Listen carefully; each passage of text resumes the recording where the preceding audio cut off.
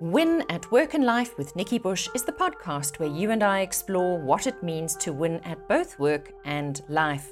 Today, you get to choose how to create a life of meaning and self-expression that includes both your work and life outside the office with your family. In this podcast, I share my journey with busyness addiction and how I try and balance it out with different kinds of rest, just 20 minutes a day tops, in order to continue to flourish. That reminds me of one of my talks, Flourishing Through Uncertainty, that may be of interest to you and your team as we face a world where uncertainty and change are the norm. An addiction to busyness is becoming a pandemic in its own right. Learning when to stop and rest, or sensing when we need to stop and rest, is almost becoming a form of intelligence. Let's call it the self-care quotient. It requires us to be awake, aware, and disciplined, and it requires us to look after ourselves. I recently ran a poll on LinkedIn that generated plenty of interest, and these were the results. What do you most need to weed out of your life or let go of to flourish in 2022? The results were interesting but not surprising. The three options were toxic relationships, and 27% of the respondents voted for that. Fear of failure was 31%, and then addiction to being busy, 42%. These are all things that can sabotage our best goals and intentions. I really wasn't surprised that the addiction to being too busy came out ahead.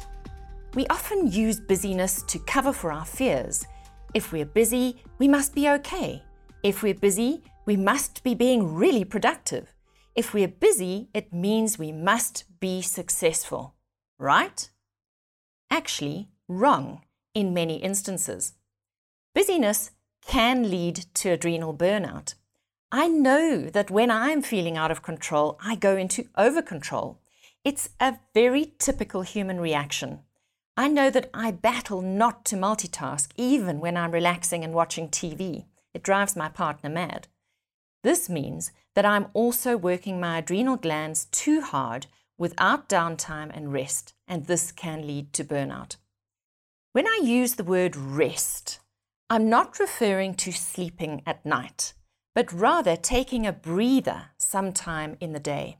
Rest deficit is something that high-achieving, high-producing, chronically tired and burnt-out individuals experience because they don't see the difference between rest and sleep, and they think that sleep should do it all for them. So what is rest required for? Well, sustained energy, focus, to avoid depletion, to restore us, to improve our quality of sleep at night. And of course, this one is so important, to enable us to perform from a place of fullness rather than emptiness and depletion. I have been experimenting with different kinds of rest for the past 25 years since becoming a working mum. I very quickly realized that I couldn't get through a day without taking a few minutes for myself because I love to be busy. If I didn't create some respite for myself, I would completely run out of energy and grind to a screeching halt. I was a better mum if I took 20 to 30 minutes of alone time, and I had more clarity, creativity, and problem-solving ability at work too. Of course, when my children were small, I had to arrange this time off for me around when I had help at hand to look after my children. As they grew older, they knew that shutting my door for quiet time was a good thing for them and for me. We have to stop racing and chasing 24/7 at work and in our personal lives, or we will literally fall over. So let's talk about how you can build rest into your day to relieve the addiction to busyness. I'm just looking for the gift of 20 minutes, just 20 minutes, which will enable you to get off a screen, suspend making decisions and choices. I don't think we realize quite how many decisions and choices we are required to make every single day. Withdraw from your mental chatter, that noise in your head. Distance yourself from any demands from others. And of course, rest. So let's look at ways to rest in the day. And I recently came across the work of Dr. Saundra Dalton Smith, who is a TEDx speaker. You can go and look her up. And this really helped me to label the kinds of rest that I've been dabbling with. And she talks about rest in these categories: physical rest, mental rest, emotional rest, social rest, sensory rest, creative rest, and spiritual rest. Yes, 7 categories if you were counting. But that aside, here are some of the very practical ways that I play with rest, and these may spark some solutions for you. A 20-minute power nap in your home, your office, or your car can do wonders. Now, this is something that I've been doing, long before I even became a mum. If your office or your home is noisy or busy, and your car is parked in a cool spot, it can act as a great escape pod devoid of sensory overwhelm because it's quite well insulated. When I was using public transport years and years and years ago, I became a master of dropping into a power nap on the bus in between bus stops. Meditation. Well, go and learn a technique or use one of the many online apps available. I have learned a technique, once again, long before I ever had children, and it continues to be useful to me today, but I also find myself dipping into apps as well. And meditation provides me with deep, rejuvenating rest on a completely different level to a power nap. Stretching. When you do stretching, it's got to be slow and you breathe deeply while you stretch your body. Sometimes we just need to reconnect our brains with our bodies and our hearts with our heads. And I find that stretching kind of centers and grounds me again. Yoga is not something I have done, but I know many people who do. And this combines body movement with very specific breathing techniques that also lower stress at the same time. You can do yoga on your own or with a teacher or in a group. Breathing exercises are important too. One of the things we don't do properly when we are busy is breathe. Shallow breathing happens when we are literally holding our breath and we don't even know we're doing it. Exhaling properly is a big part of breathing effectively. Breathing exercises like the 4-7-8 method, which is breathing in for 4, holding for 7, and breathing out for 8, ensure that the oxygen has a chance to circulate through your system and into your brain, and then the carbon dioxide is exhaled. Massage, of course, sounds really self-indulgent, doesn't it? A head, neck, or full body massage is the ultimate way of letting go and leaning into rest. Due to the cost of this, it's something you probably will only do from time to time unless you've got a partner in the house who has what I call great hands and the time to give you a neck or shoulder massage that you need to relax. How about changing what you look at from the small, narrow view of your computer screen to the broad horizon outside? It can help your brain and your eyes to relax. And when I look outside my current office window, I'm looking into a forest of trees. The green and the abundance of nature just feeds my soul and shifts my brain. You could create a space of sensory deprivation. Sit or lie in a quiet room with soft music playing. A darkened room works well too. You can also sit in your car for a while with your eyes closed. Yes, I'm going back to the car. You can see this is a pattern in my life. Sometimes I have to escape to my vehicle.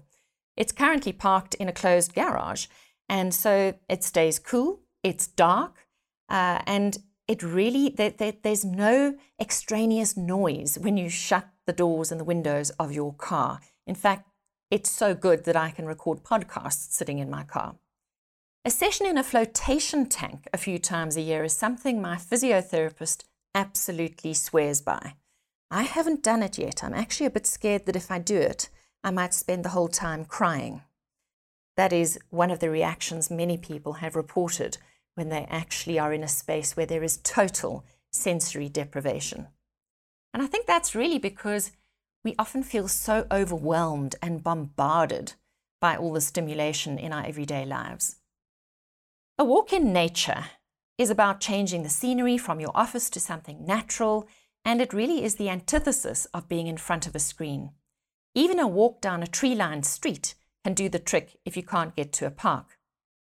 Listening to music is about choosing music that changes your mood or slows you down.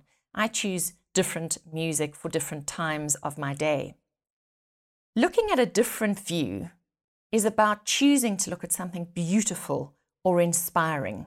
And when you do, please breathe. Prayer, of course, is something many people use, and faith can be a mainstay in times of busyness or exhaustion and distress.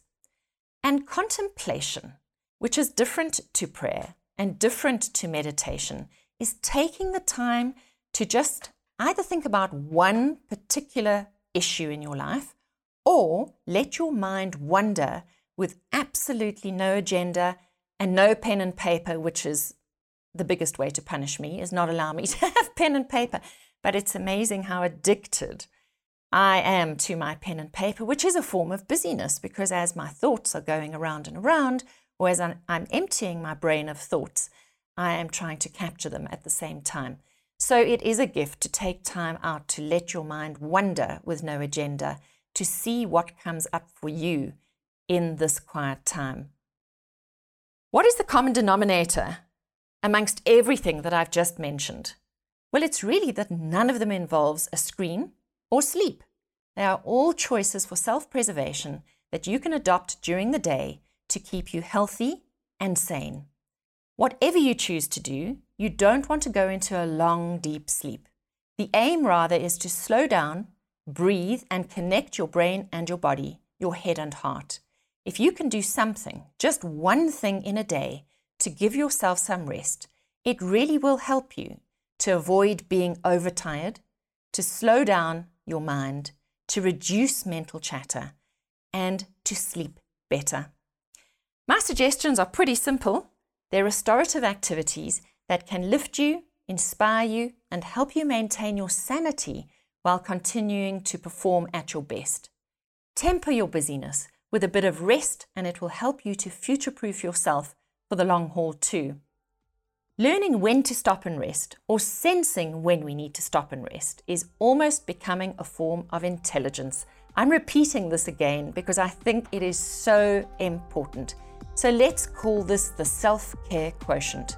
It requires us to be awake, aware, and disciplined. It requires us to look after ourselves.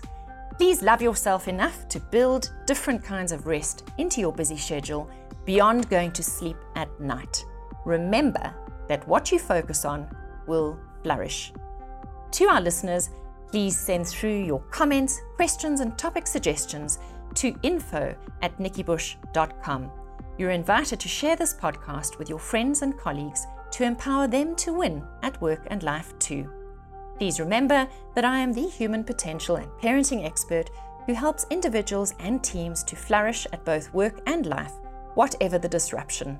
I know my clients really appreciate my unusual ability to straddle the two worlds of work and home. After all, each of us is one integrated person with many avenues of self-expression. You can book me for my talks, Flourishing Through Uncertainty, or Creating Happy Juice for Teams by emailing me at info@nikkibush.com.